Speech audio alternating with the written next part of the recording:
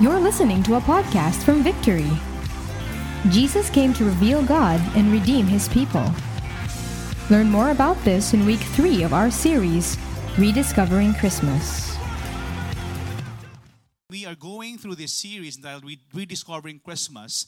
And the whole purpose of this series is to help us understand what Christmas is like when the New Testament writers were writing it from their perspective. And so we bring you back in the first century.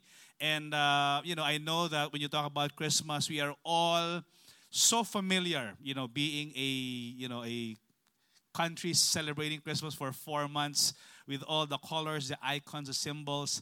But yet, we want to go back and find out what was the real intention of the writers when they were writing it. So, first week we talked about Matthew.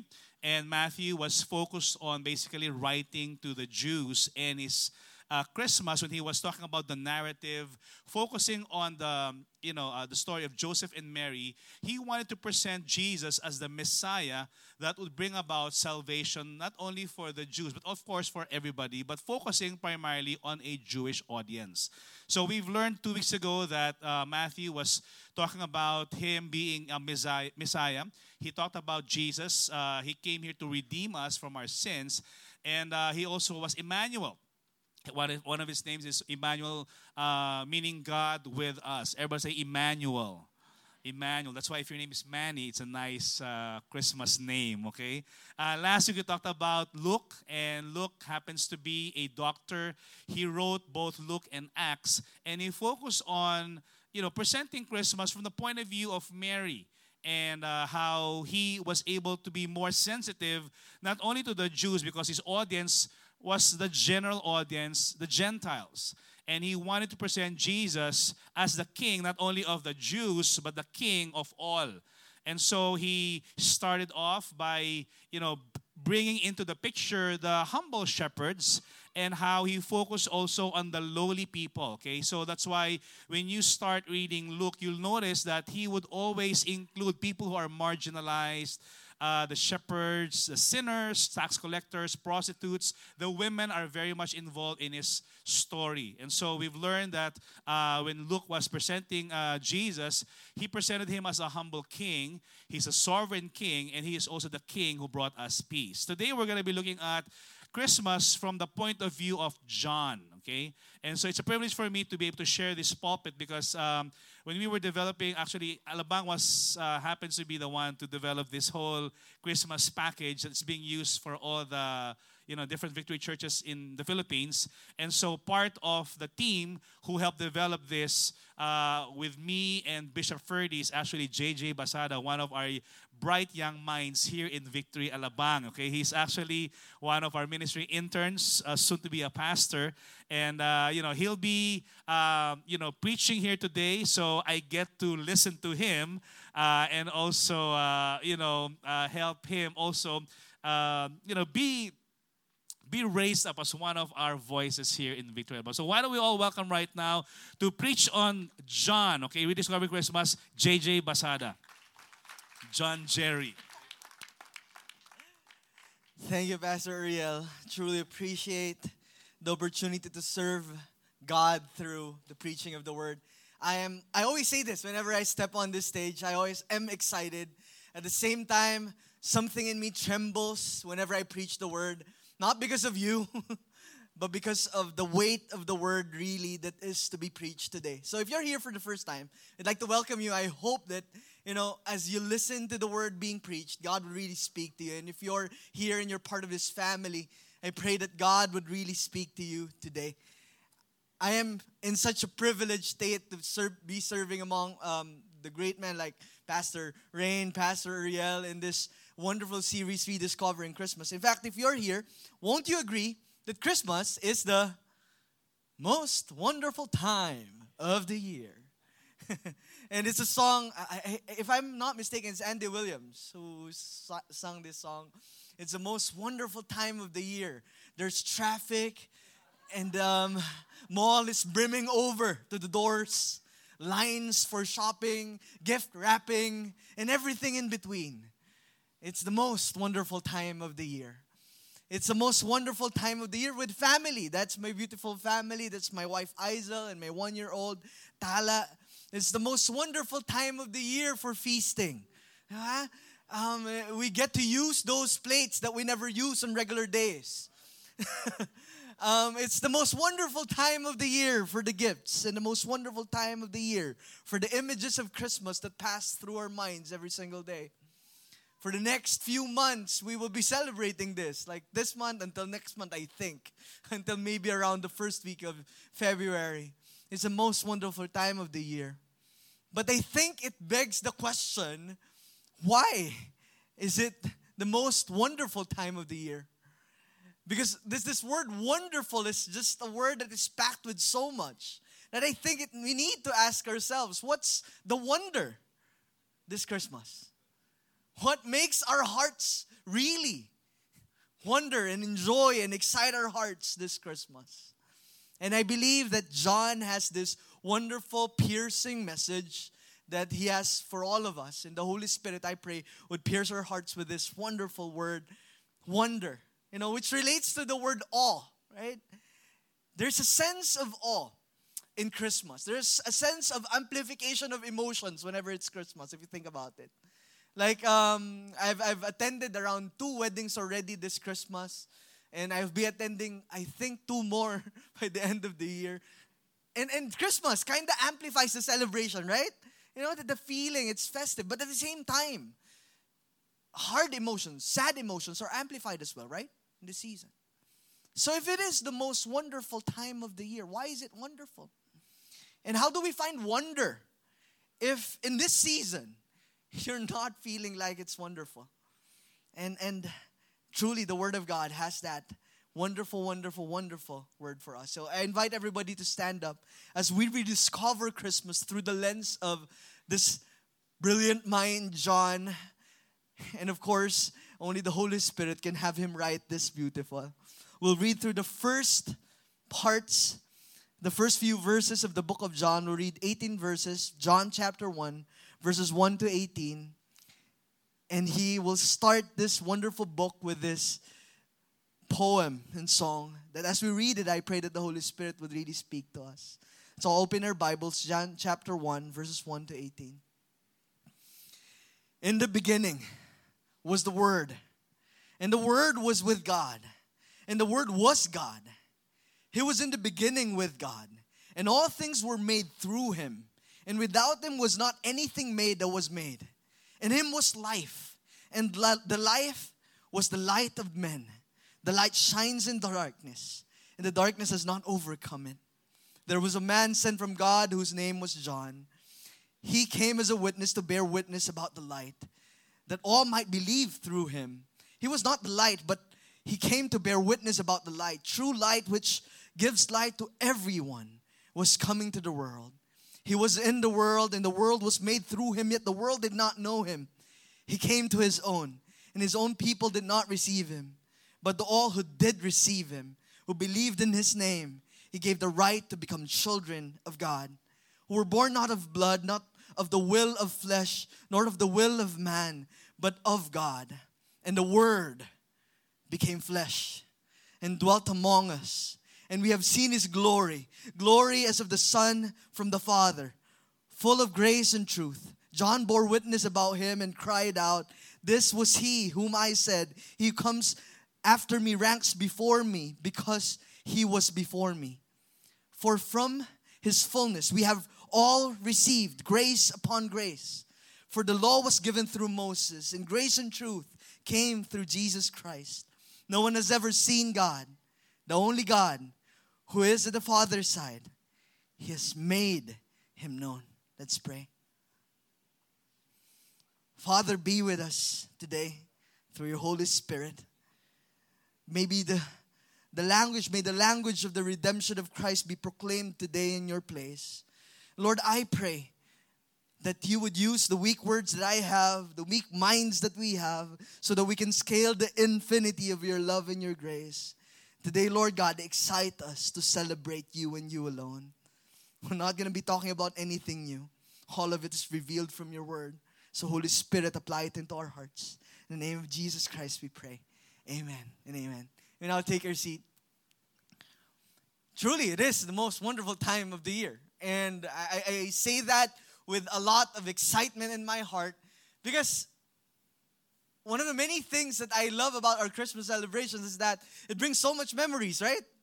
You know, it brings those family gatherings, those gifts that you received when you were younger. But what's interesting with our series right now is that we're trying to look back into this first century event that changed history all over. It toppled everything upside down because of the birth of this man named Jesus. And again, as I've said in our prayer, there's nothing new in this message. We know the story. We've heard the songs. We know the images. But it's not just about what we know. It is truly about how this knowledge pierces our lives. In fact, if you're here and you're a visitor, I guess what's interesting today is as we look at the book of John, it doesn't tell something like the story of Matthew and Luke. Remember, like, if you think about it, right? Matthew tells you a story of Jesus, that he was born this way. Joseph, the angel coming. Luke tells you a story. You have the story of the angel coming, showing himself to Elizabeth and the family, Zechariah, and then Mary. And then Mark does not tell you anything. Okay? You open the book of Mark and that's it. He's 30 years old. He doesn't have a birth narrative there. But John opens up with this interesting prologue, as most people call it. It's a prologue that in many ways is a poem. It's a song. If you observe it closely, if you place attention to the words. In fact, you know, when I was a beginning Christian, the leader, the person that led me to Christ told me, the first book that I want you to read is the book of John. You remember this, right? You know, if you're starting with your walk with God, the best book that you can start with is the book of John. And then I opened the book of John and I went through this and I said, huh? In the beginning was the Word, and the Word was with God, and the Word was God. Huh? Have you ever paused to really piece slowly what these words mean? Especially if you're here and you're hearing this for the first time. This is one of the weirdest passages if you think about it. In the beginning was the Word. Capital W, Word. Have you ever noticed that? And many times we assume that we just know it and we just place it there and we say, yeah, that's God. In the beginning was God. And God was with God. And the God was God. What's that? Or some of us fill it with the word. What do you fill the word with? Jesus, right? So you say, in the beginning was Jesus, and Jesus was with God, and Jesus was God. And that's an interesting way of really doing it. And I believe that's true. But let me backtrack a little bit and let's think through this as early readers read this. Think of yourself as a young Jewish man who read your Torah or your first 5 books of the Bible. Remember? Genesis. And you memorize it by heart. So much so that when you hear in the beginning, your mind automatically fills it with God, right?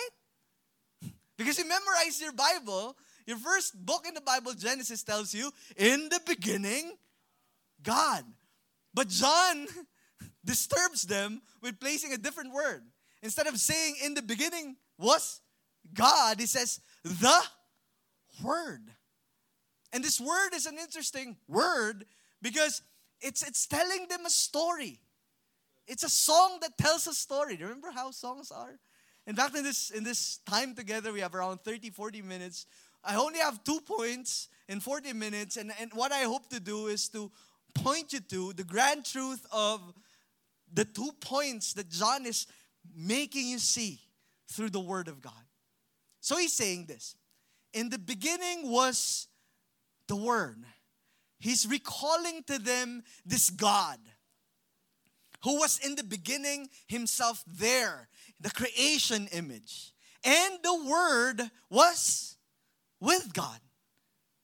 Interestingly, what he does is that he was there. He was there in the beginning, and then he was with God. There's equality but distinction. You see this? He was with God. There's equality to this Word and God, but they're distinct because they're together. Imagine this. And the Word was God. And this is where a lot of people, in fact, we can go around an hour just talking about that phrase right there, was God. There's a lot of things there, but I'll just say it this way. What John enters into, his thesis statement is this, that there's Jesus in the beginning. He did not come into the picture when he was born. In the beginning, he was there. In the creation of everything, Jesus was there. And he was with God, his equal God, and he was in form, in spirit. Not yet flesh. He was in form God. So, think through this and think of the wonder of Christmas. I guess one of the many things that this modern life had snatched away from us is a sense of awe in life. A sense of awe towards God.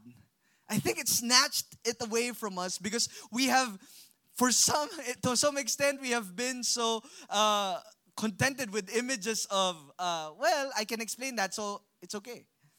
And when something is unexplainable, we go, well, maybe that's not true. But the early readers, when they saw this, had a sense of awe in their hearts. So you're saying to me that Jesus, this story, is the God. Now, I see some of you go, okay, I know that. In fact, in my youngest years, I know Jesus is God. Think about that. Because that word God can be an empty word. The word God can be so filled with just assumptions. And we need to ask the Word of God to really fill the word God with meaning to us. Are we in awe of this? That in the beginning, in eternity past, this mighty, wonderful God was there. He continues his image. So I said it's the thesis statement and he develops it. He was in the beginning with God and all things were made through him. And without him was not anything made that was made. He's describing this divine, great, wonderful God who by his word created everything. Who by his voice says, let there be light. And there was light. Think of how this is a wonderful thing. Think about how at this moment we're trying with our finite minds to scale the infinity of this God. It's just something, I think, that we need to pause to imagine. Jesus is God. He was the Word. He was with God. He's the divine Word. That John is pushing into the forefront this image that before I even talk to you about this Jesus being born, I want you to understand, I want you to fully grasp Him, and I want you to fully imagine Jesus is God. And I don't want to assume that we all understand that. Because for us, and for me, for a long time at least, the statement Jesus is God is merely a statement. And in fact, for some of us, maybe the statement Jesus is God is merely just a statement that we say. And how do I know that I fully grasp the divine word? There's something in our hearts that lights up, something in our minds that brings us to a point of awe and reverence whenever we think about Christmas. Christmas can be so busy, so fast, so everything. But have you ever paused in reverence of this God and realized, wow, I am celebrating the divine word. I cannot overemphasize this reality. He continues with saying, in the beginning it was with God, and all things things. Imagine the vastness of this universe. I was looking through, I tried to do something more scientific than I usually do. I tried to search, how heavy is the earth? And I found this number, 16 and 24 zeros, which I cannot pronounce. Okay? How do you say septillion? This heavy blob of rock floats. Think about that for a moment. And all of us is in this big rock that flows and revolves around the sun. And it says here, all of those things are created by God. I think it takes a little bit of imagination to just imagine how great and majestic this reality is. That God had created everything. Colossians has that phrase. We were created through Him and for Him, according to Paul. That in God's creative design, we have been created through Him and for Him. That's the wonder of Christmas. We are celebrating something that is beyond ourselves, that is beyond our imaginations, that is beyond our minds.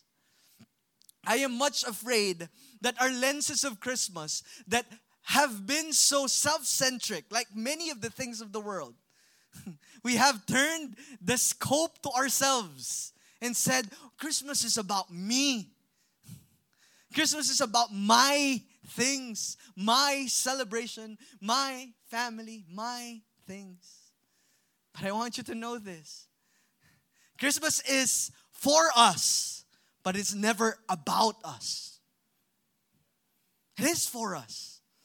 In many ways that we will talk about as we go through John's prologue. It is for us, but it's not about us. The center point of the Christmas celebration is a reverential awe that can only be had if you have encountered this God.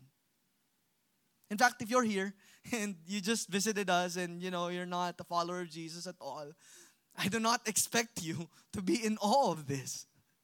Really. I was walking through a mall one time and I realized they have this big Christmas installation. You see this in malls, right? Christmas tree, and then they have this big mushrooms, and then they have this small, what do you call them? The elves, yeah, right? Elves and gifts, and they have lights, and people are taking pictures. And in my mind, I ask, where's Christ? I'm much afraid that the modern world celebrate a Christmas that's Christless. But I do not blame the world.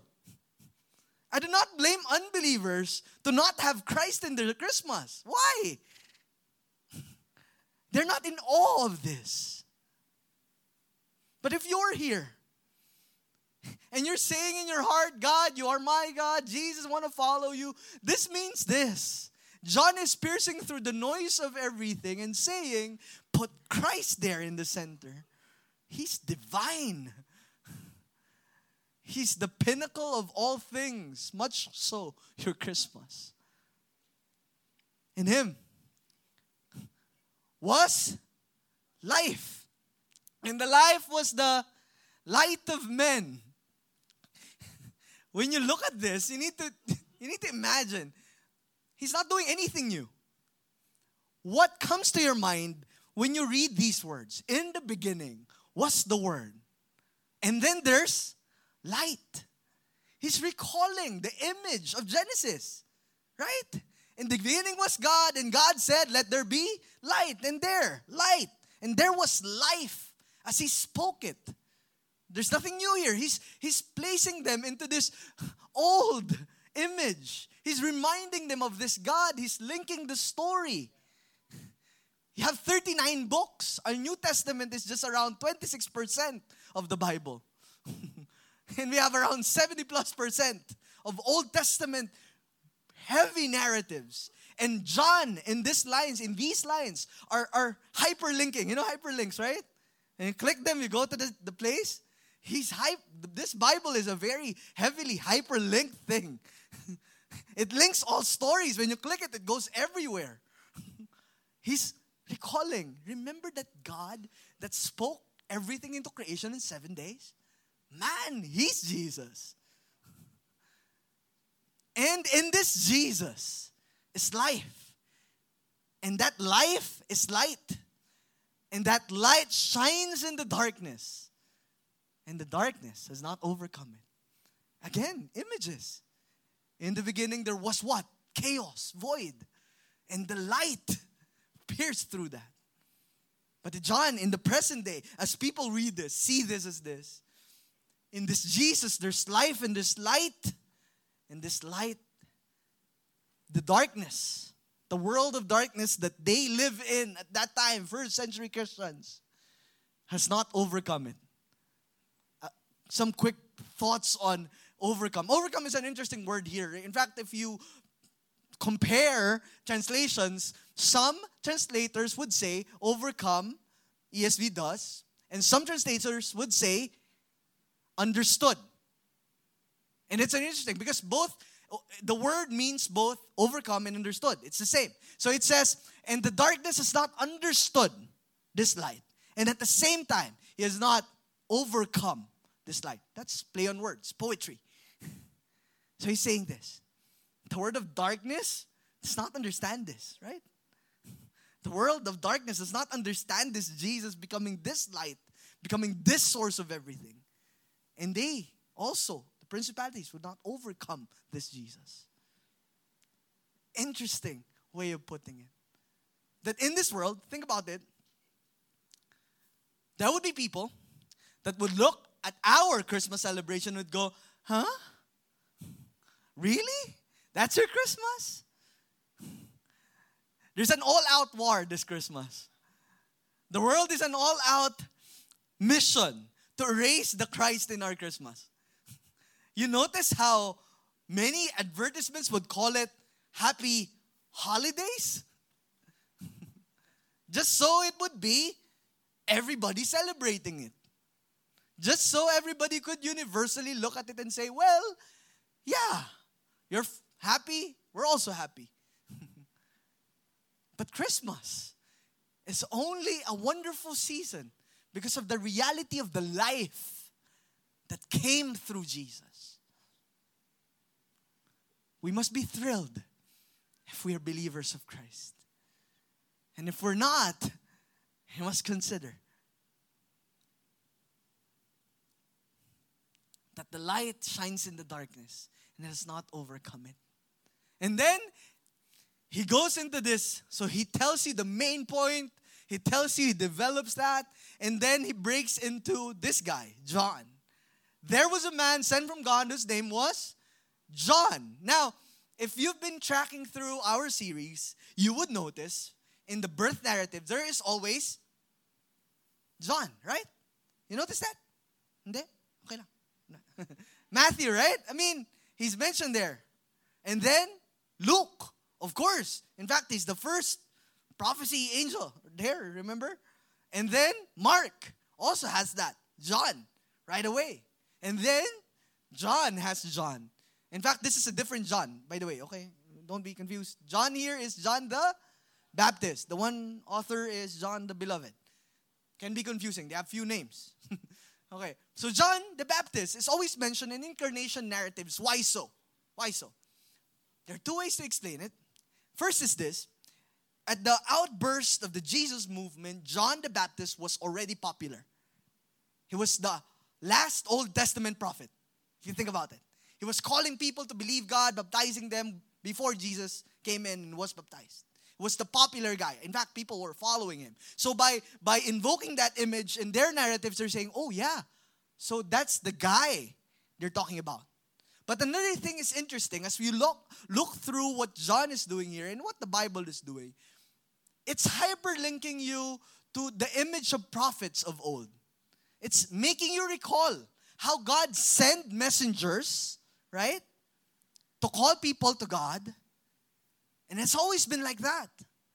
So, imagine, again, those who love the Bible, and I believe that's around 100% of this place, amen, So, he recalls the image of Genesis, and then he's recalling images of the prophets, right? Of the prophets coming in. And then he says this, he came as a witness, to bear witness about the light, and the light that all might believe through him. He was not the light, but he came to bear witness about the light. I wish we had more time to just put that more, but then I'll just say this. So he's recalling to you the image of prophets that came in the past. And people, and they would bear witness. Isaiah would bear witness. Remember? Jeremiah would bear witness. But this is what happens. True light comes, and which gives light to everyone, was coming to the world. He was in the world, and the world was made through him, yet the world did not know him. He came to his own, and his own people did not receive him. For the longest of time, 39 books, this has been happening. Prophet come in, declares, come believe, repent, and they don't. See what he's doing? He's summarizing 39 books in 11 verses. That's interesting. He's hyperlinking all these images to tell you that this Jesus is God. And this story is continuing here. These people did not receive him. But there's something that we must see in verse 12.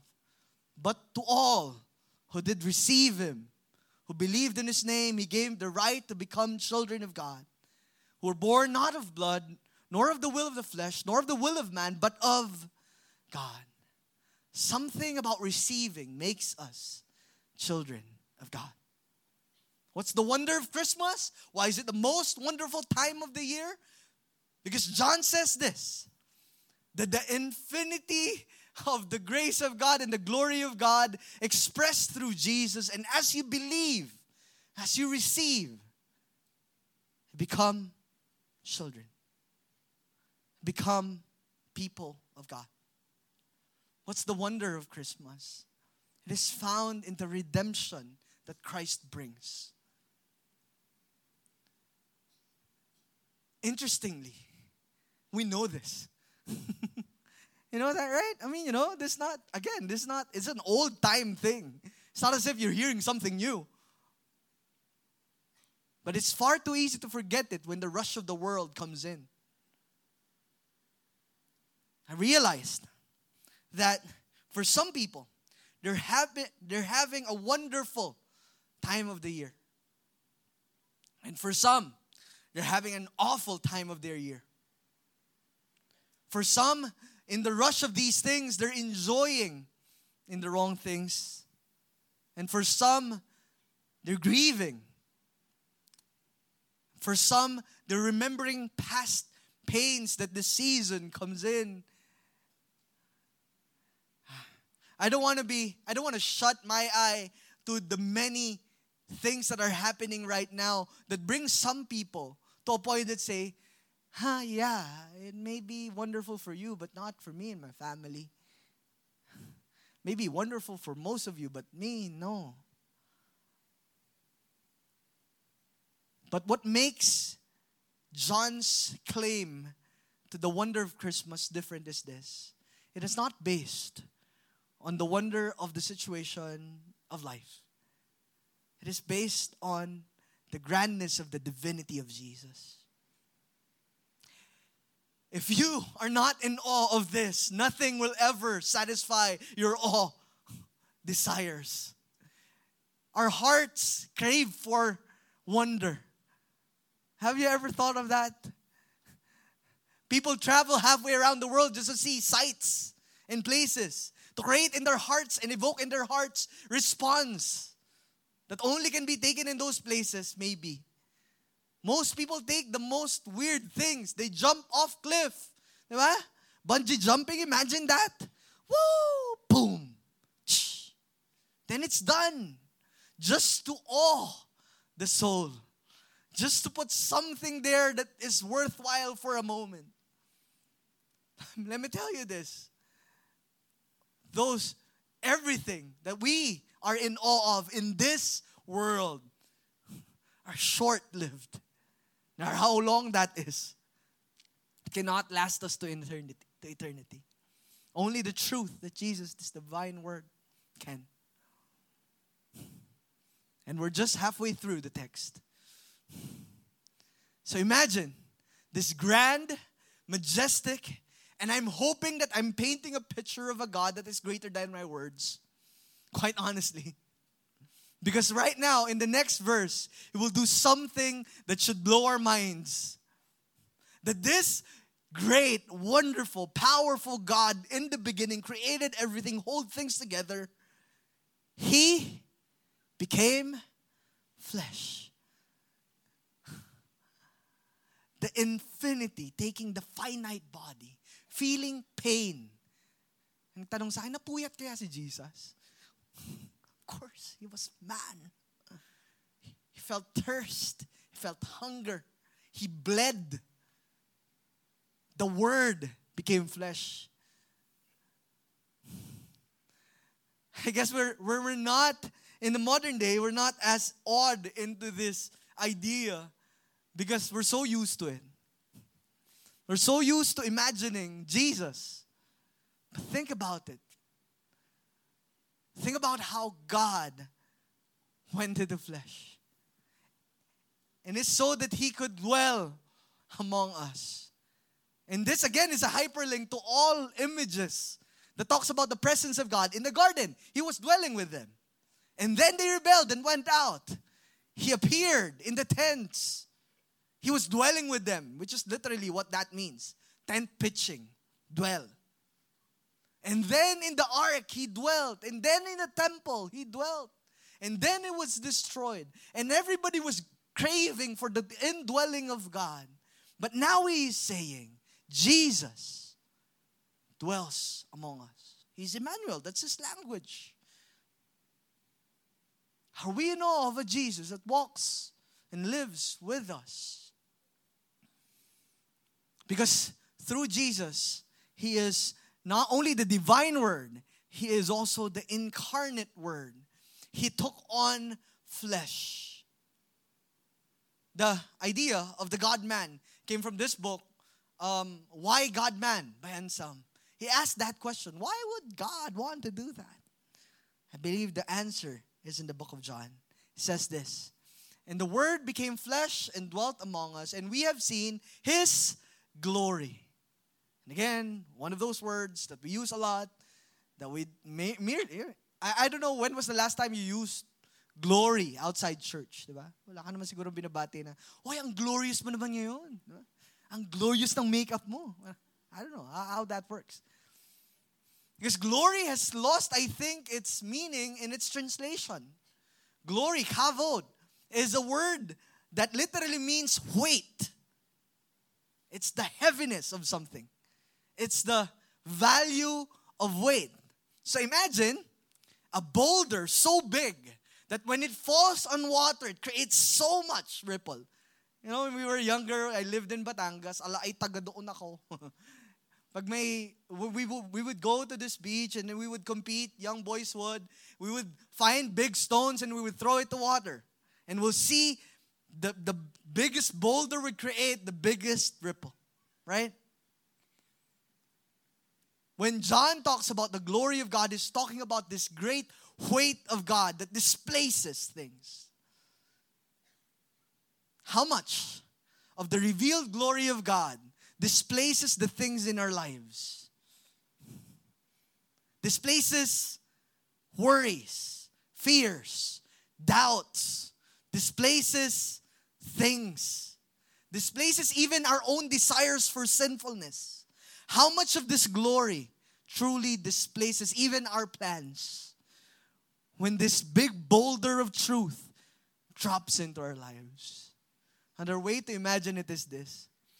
Modern Christmas celebrations has been about celebrating the ripples, but not the boulder.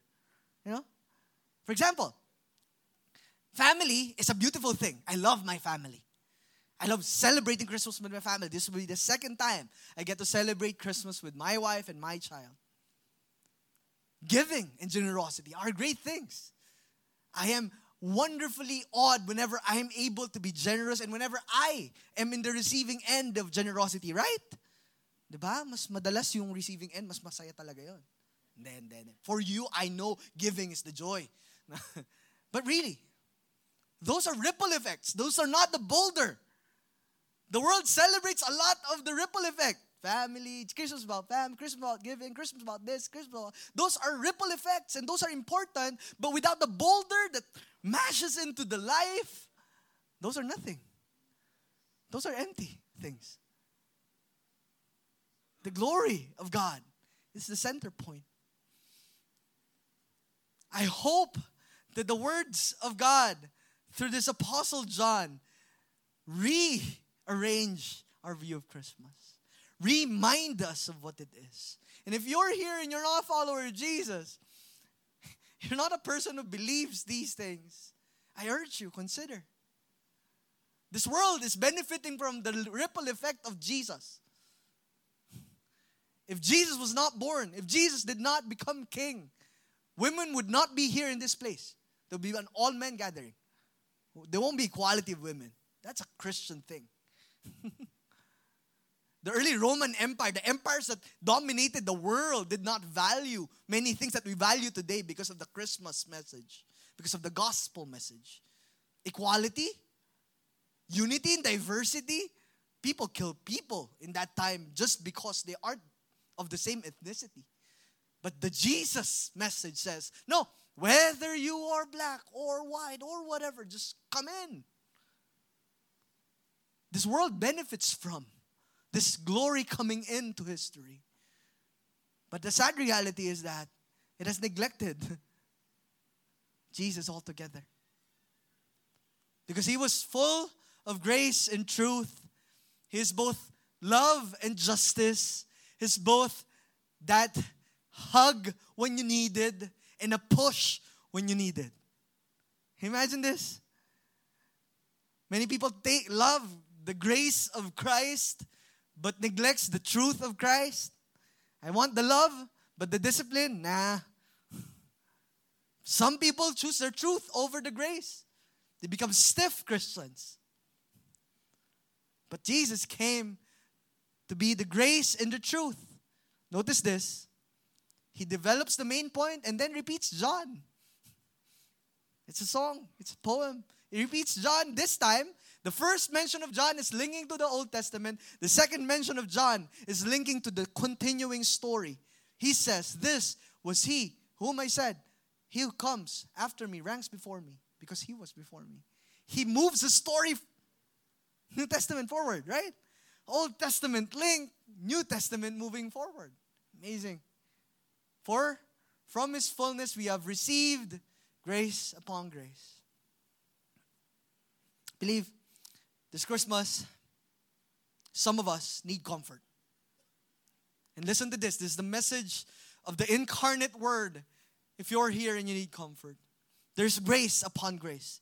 This is talking about precisely the grace to Moses, which is the law, which pointed to them, protected them, but pointing to them that they cannot do it on their own.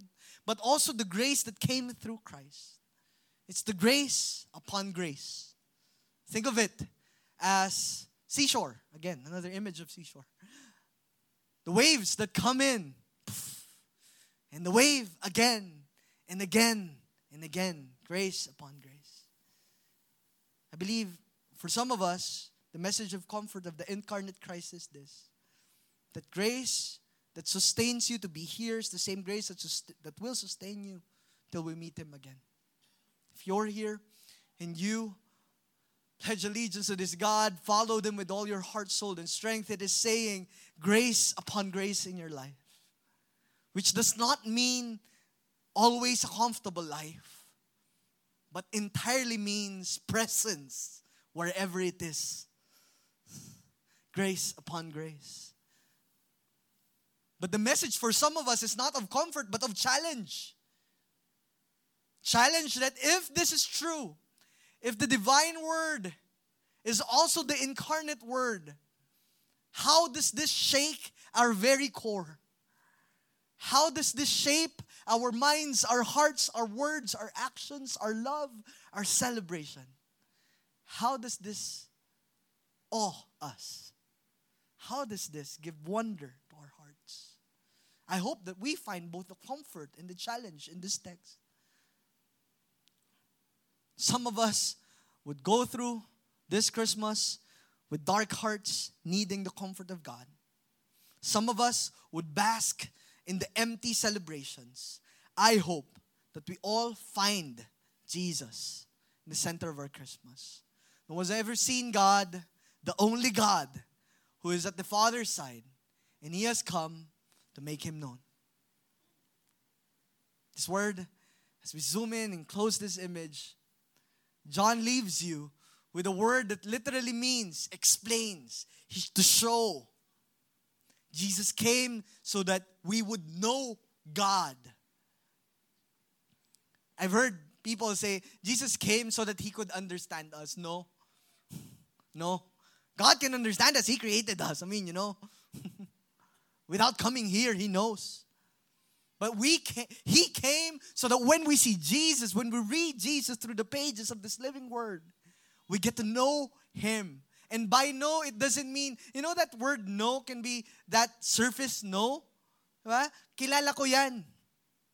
I have many people in this place, kilala ko yan. But I can also say, kilala ko yung asawa ko. But that's a fully different kind of knowing. Right? I pray that we would just not say, yeah, Jesus, kilala ko yan. Lumaki na ako dyan eh. I've read that before. I've heard that before. I sung that before.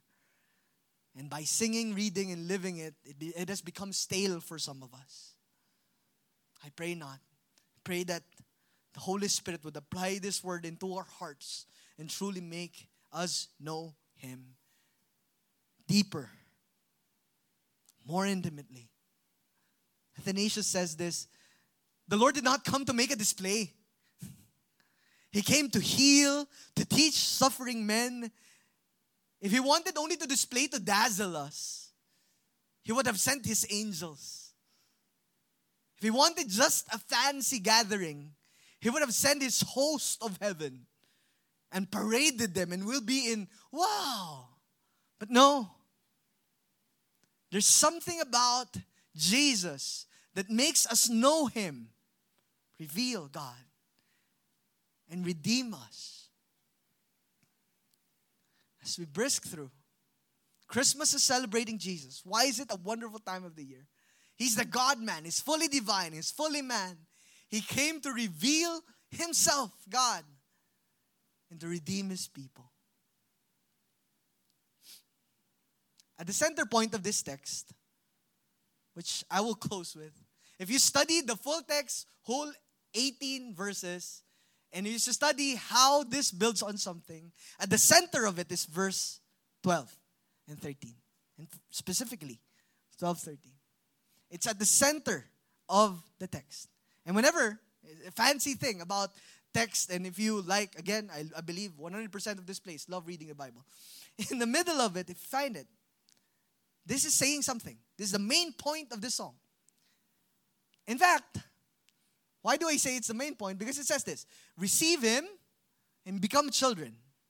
And in John chapter 20, it says the same thing. He starts the book with receive, believe, become child. And he ends the book with this.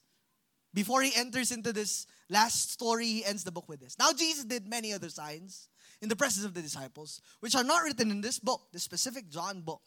But these are written so that you may believe that Jesus is the Christ, the Son of God, that by believing you may have life in His name. He starts with that point. Believe, receive, believe, become child. And he ends with the same point. Believe that He is who He says He is. And by this believing, you have life. For some of you, you have believed this God, which means that you have been walking your life following this Jesus. I pray that the comfort of grace upon grace, the truth and the grace of God will be upon you. For some of us right here, you have not. In fact, when you read this, some of us go, believe and I'll become a child of God. Overachievers have a problem with this text. Right? Believe lang? I need to do something. I need to put in my time. Need to work my way into believing. No. The gospel is so much so that if you believe, if you put your life into this truth, you are a child of God. It's the most wonderful time of the year. I'm much afraid that sometimes our celebrations can be too myopic, short-sighted. It has become about things of the moment. But the wonder of Christmas comes from the empty cross. Jesus did not stay as a baby. He lived the perfect life, died a gruesome death, and He rose again. The wonder of Christmas is when He ascends to heaven. He completes the message. Dear Christian, if you're here, allow the Holy Spirit to apply this in your heart once more. And if you're here and you're not, heed the call of the cross. Heed the call of the Spirit. He is talking to you. This Christmas, may it be about Christ through and through. Let's pray.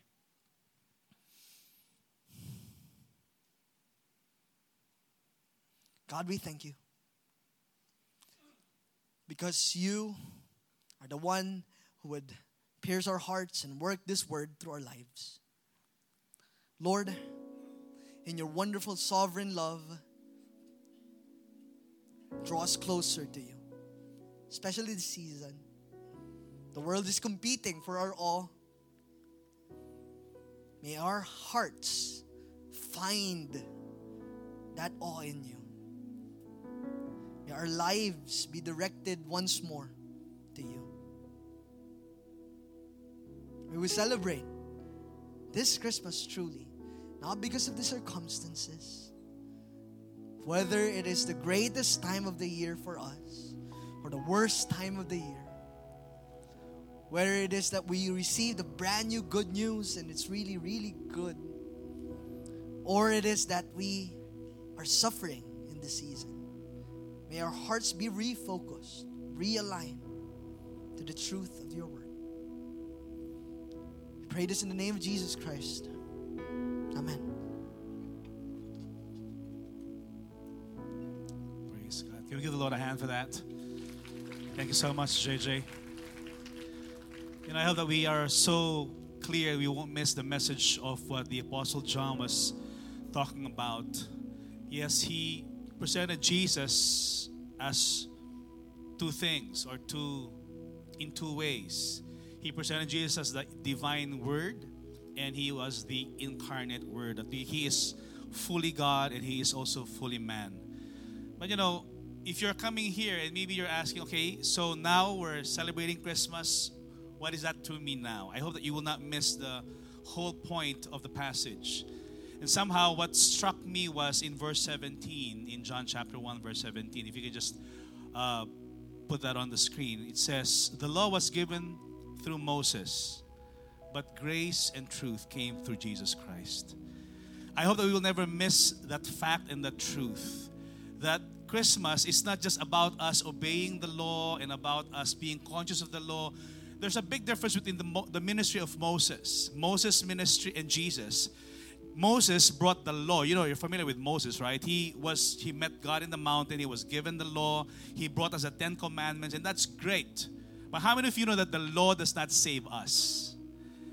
And in Romans chapter 3, verse 20, the Bible says the law merely makes us conscious of sin. It makes you, point to the fact that you are a sinner, but it does not help you at all. But somehow, you realize your need of a Savior because you're a sinner. But the ministry of Jesus is different. If Moses brought us the law, Jesus brought us grace. Amen. Grace and truth. Jesus did not just point to the law. He made a way for us to be saved, not by obeying the law, but by Him fulfilling the law. So this is so important for us to know and realize that Jesus came here and became a man just like us, because through that, He's able to fulfill what the law is unable to do for us. The very first miracle of Moses, if you will try to recall, it was in the river Nile. He turned water into blood. It was in a form of a judgment. But do you remember the first miracle of Christ? It was in a wedding. And He turned water into wine. And wine, when He was talking about in the Last Supper, it symbolizes His blood. It was a foreshadow and a prediction of what's going to happen on that cross. And what He is saying is, this covenant I am signing with my very own blood, so that whoever believes in me will be saved. And it is exactly what John was talking about. All these things in John chapter 20 verse 31, all these things were written so that you may believe in Jesus Christ, the Son of God, so that when you believe, you will have life in His name. Can we just bow our heads all across this room and once again just commit this time to the Lord. If you are here today and you have not received the Lord Jesus Christ yet as your Lord and Savior, He came here 2,000 years ago, became a man just like us. But it was not just because that He can celebrate Christmas. He became a man so that He can be the Lamb of God who can be sacrificed on the cross and shed His blood so that we can receive grace and truth. Not by observing the law, but He fulfilled the law by Himself. If you're here today and if you want to receive Jesus Christ as your Lord and Savior, I want you to lift up your hand right now so that very simply, by believing, you can receive life through His name. Anyone at all?